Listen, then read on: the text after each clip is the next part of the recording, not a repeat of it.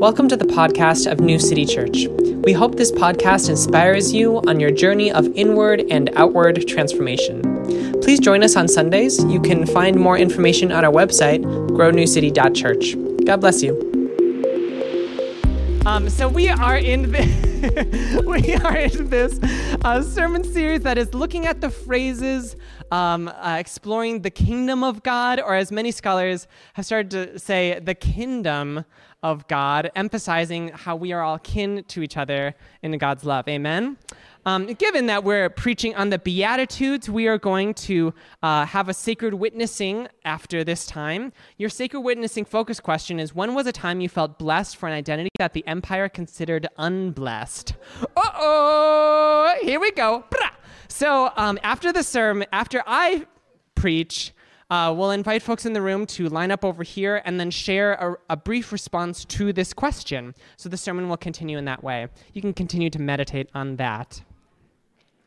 So this sermon series is all about the kingdom of God.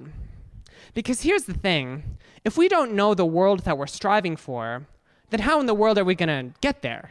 You know what I mean? Like, if we don't have a sense of, like, the future that God wants, the promise of a new world, then how in the world are we ever going to struggle for it? How are we going to be in solidarity to move towards it if we can't even recognize it when it's upon us? And so we're going to be looking at these texts so that we can have the discernment, the wisdom, the recognition to be able to see the little spots that God's love is popping into the world.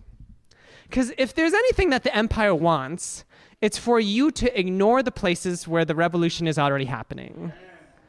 And so, like, part of our work is to retrain ourselves to recognize exactly where justice is happening, where hope and peace is springing forth, where there is a new story being told, despite all of the silencing forces in the world trying to desperately distract you from them. We have to learn to recognize the kingdom. So that's what this sermon series is going to be all about. Are you excited? Yeah, I'm really excited. Yeah, this is something I've been looking for a while.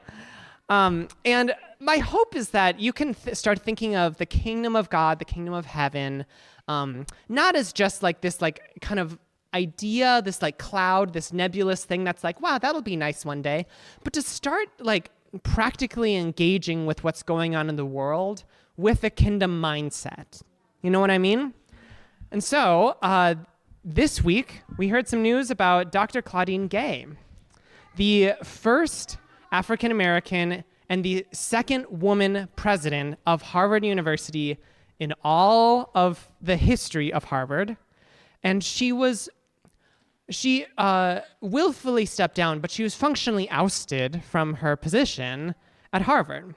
And initially, it was because she gave, it's Harvard, yeah. Like, she gave an academic response to a question about anti-Semitism, and it's Harvard. And so she's like, well, I'm an academic, so here we're going to talk about this.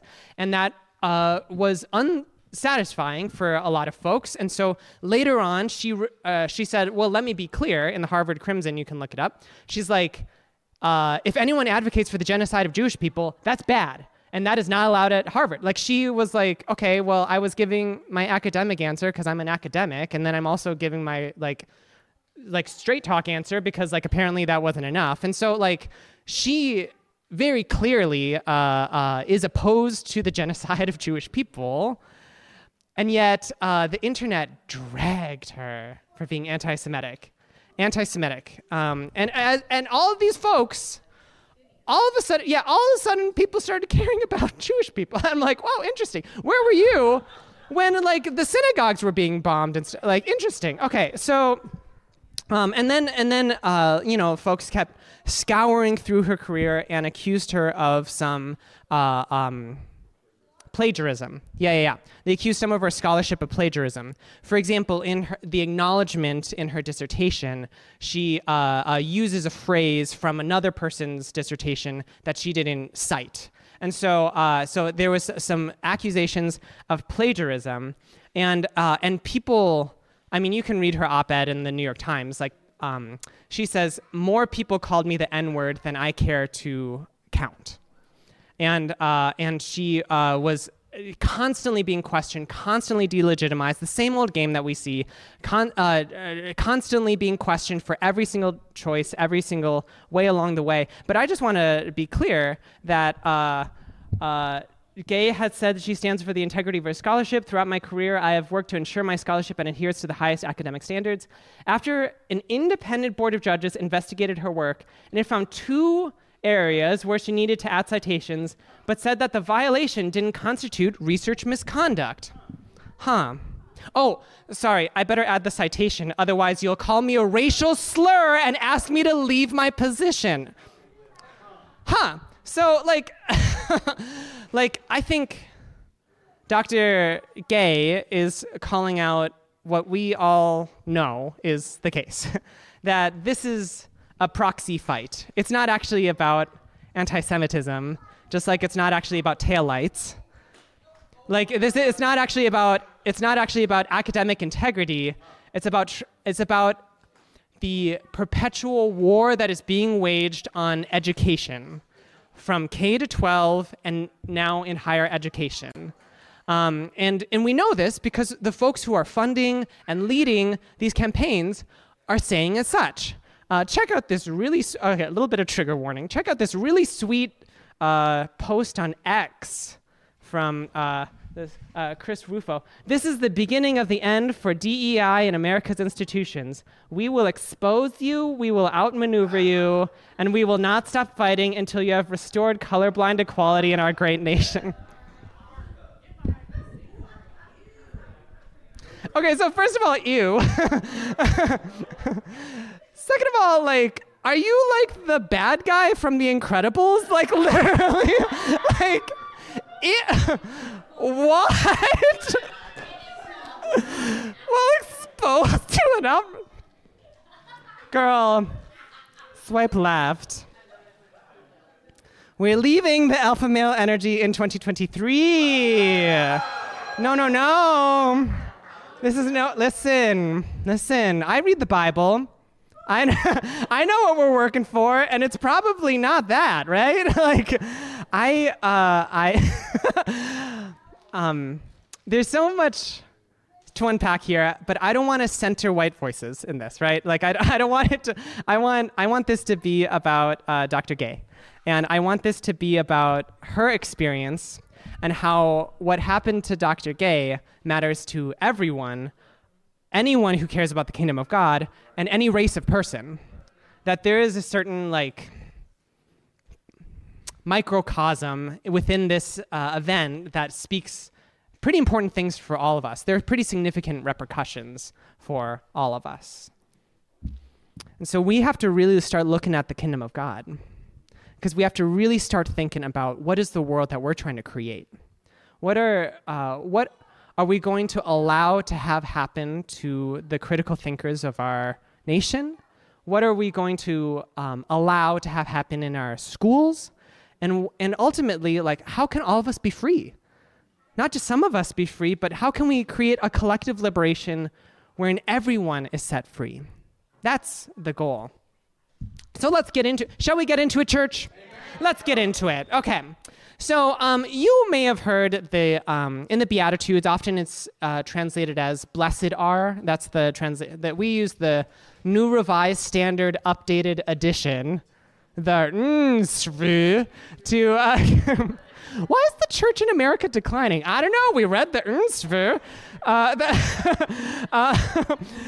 and really, if you look at the Greek, so we're talking about a Greek word makarioi that is sometimes translated as blessed, but is also some translators talk about it as greatly honored or maybe even happy. It was a common word for them, but it's kind of like a hard to translate word for us because it's referring to a certain state of being that is recognized, honored, grounded, whole, happy. Like there's a lot of different ways to go about it, And often it talks about some type of like alignment within your soul and your body and your community. And so for example, if we look at the Psalms weren't written in Greek, but if we look at the Psalms, it says, this is Psalm 1, "Happy are those who do not follow the advice of the wicked or take the path that sinners tread or sit in the seat of scoffers, but their delight is in the law of the Lord, and on this law they meditate day and night." So are you kind of picking up, like, it's like blessed, it's not just happy, like, wow, I had a great old day, but it's kind of like there's a certain, like, the way that you're going about your life is generating a certain, like, abundance. There's a certain, like, alignment between your soul singing out in community. Are you picking up what I'm throwing down? This is what we're trying to get at, because Jesus is saying, like, hey, blessed are these folks. And so he climbed up a mountain, and we remember Moses similarly climbed up a mountain. This is often in Scripture a place where you can experience God in a new way or a different way. And Jesus was looking at this crowd, and you can kind of imagine everyone kind of trying to fidget to find their seats on the rocks, and like, you know, like everyone's trying to do their best, and they're expecting Jesus to be like, okay, teach us this like ecstatic teaching about like the mysteries of the universe. Teach us about something that we don't understand or ever see. Teach us about this next big thing, God. Teach us about what God honors. And Jesus is like, okay, get ready, world. God honors the poor and the poor in spirit. God honors the mourning. God honors the peacemakers. God honors people who are striving for righteousness. Righteousness can also be translated to justice. God is honoring the same people that you're walking by every single day.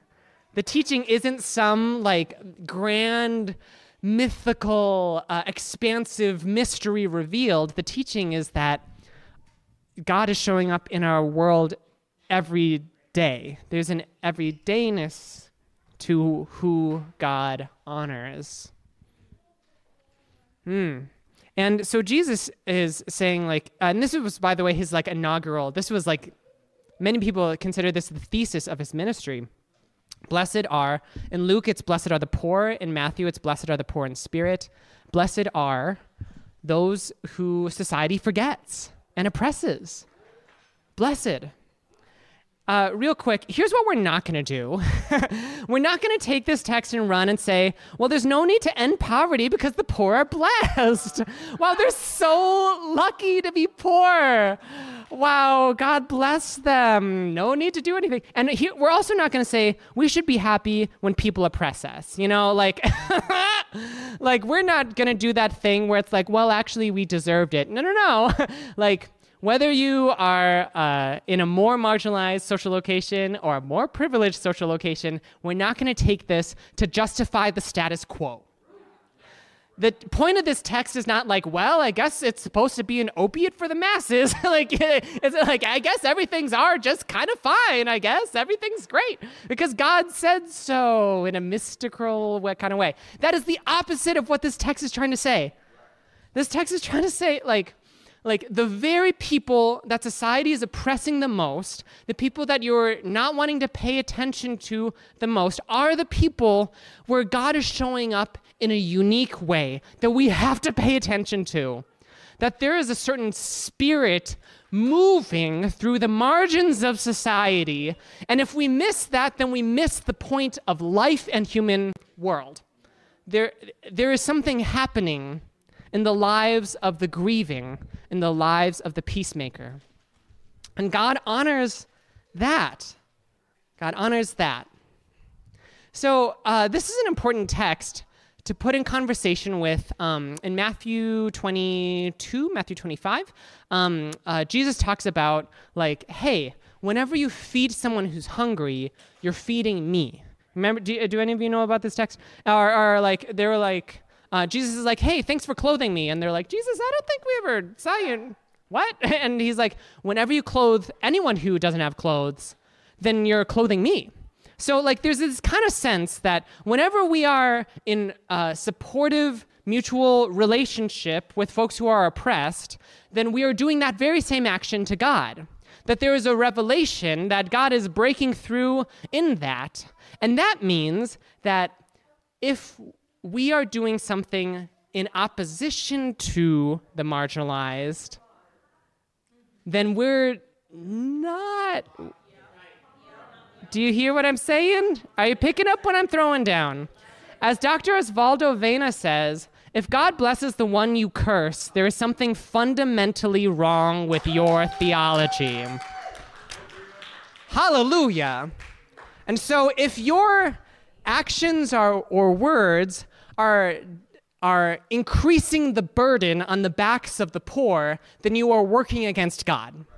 If you are driving death in a community that is already mourning, then you are working against God. If you are frustrating the efforts of the people who are striving for peace in this world, goodness knows that over Christmas time, I see y'all, so y'all peacemakers trying to strive for some family drama peace when there is no peace to be found. If you're working against efforts of peace, then you are working against God. The Beatitudes aren't just about like trying to console people to accept things as they are. It's not about that at all. It's trying to say like, if God is honoring the poor and you're working against the poor, then who are you honoring? Not God. And if your life, the promise of ministry is like, if your life is not honoring God, then you're going to end up with a hollow husk of an existence. The way that we become alive is by loving God and loving the world. And the way that we do that, Jesus is like, let me just be crystal clear. The way that we do that is by loving the people that society has oppressed the most. This is how we become abundant and fully alive. Do you hear what I'm saying? This isn't just about like charity. It's not just like, oh, I feel bad that those people over there feel this. This is like, I will not be whole until no one is poor in my society anymore. I will not be whole until everyone has a home. I will not be whole until everyone can have autonomy over their body and in their family and in their society so that all of us can be free. It is like the most selfish thing in the world to strive for the elimination of poverty, because I know that I will never be whole until we see justice in our streets. There is the concepts of what is selfish and what is selfless completely evaporate in a Christian framework, because there is collective liberation and everything means everything. Like everything means all of us. And if any of us are poor, then all of us are incomplete. And God is trying to say, like, I'm offering you a mirror. I'm offering you a mirror of society so that you can think about who is being honored and what the fruit of your hands are doing. And I believe that God is not a shame-driving God. I believe that God is not, for all you Enneagram ones in the crowd, like I know that it's like that whole like, I need to work harder and be better and change. This is not about perfectionism. This is about coming alive. This is about vibrancy. This is about feeling part of something beautiful. And when we live into the Beatitudes, that is when we can become whole. And so when I look at Harvard and consider whatever his syndrome, whatever his name was, like, I guess I would just say, like, if you don't like a renowned scholar being the president of Harvard, you're going to hate whom Jesus is nominating. Like, Jesus, listen, they're like, oh, Dr. Gay is not qualified for this position. Listen, Jesus is like, why aren't the people on the street presidents of Harvard? Why aren't the indigenous people who were displaced by Harvard presidents of Harvard? Why aren't the people who like didn't have the same privilege and educational opportunity as children now the president of Harvard? Like that's a Jesus ethic of education. That's what Jesus is trying to strive for. Like we're trying to make an upside down world where the people who are most oppressed get to define the conditions of liberation. And that is the pathway for all of us to be whole. That's what we're signing up for when we say that we're following Jesus. Just to be crystal clear, like here's the terms and conditions of deciding to be a Christian is like looking at the margins of society and saying like, I know that this is not what Jesus is about. And if you're living on the margins of society, being like, I know that the empire's narrative about me is not the deepest truth within me, that there is something more holy and sacred and beloved that I can protect, that I can connect in community, and that I can celebrate, knowing that anytime that we celebrate a marginalized identity, we are getting that much closer to the new world. Amen? Amen.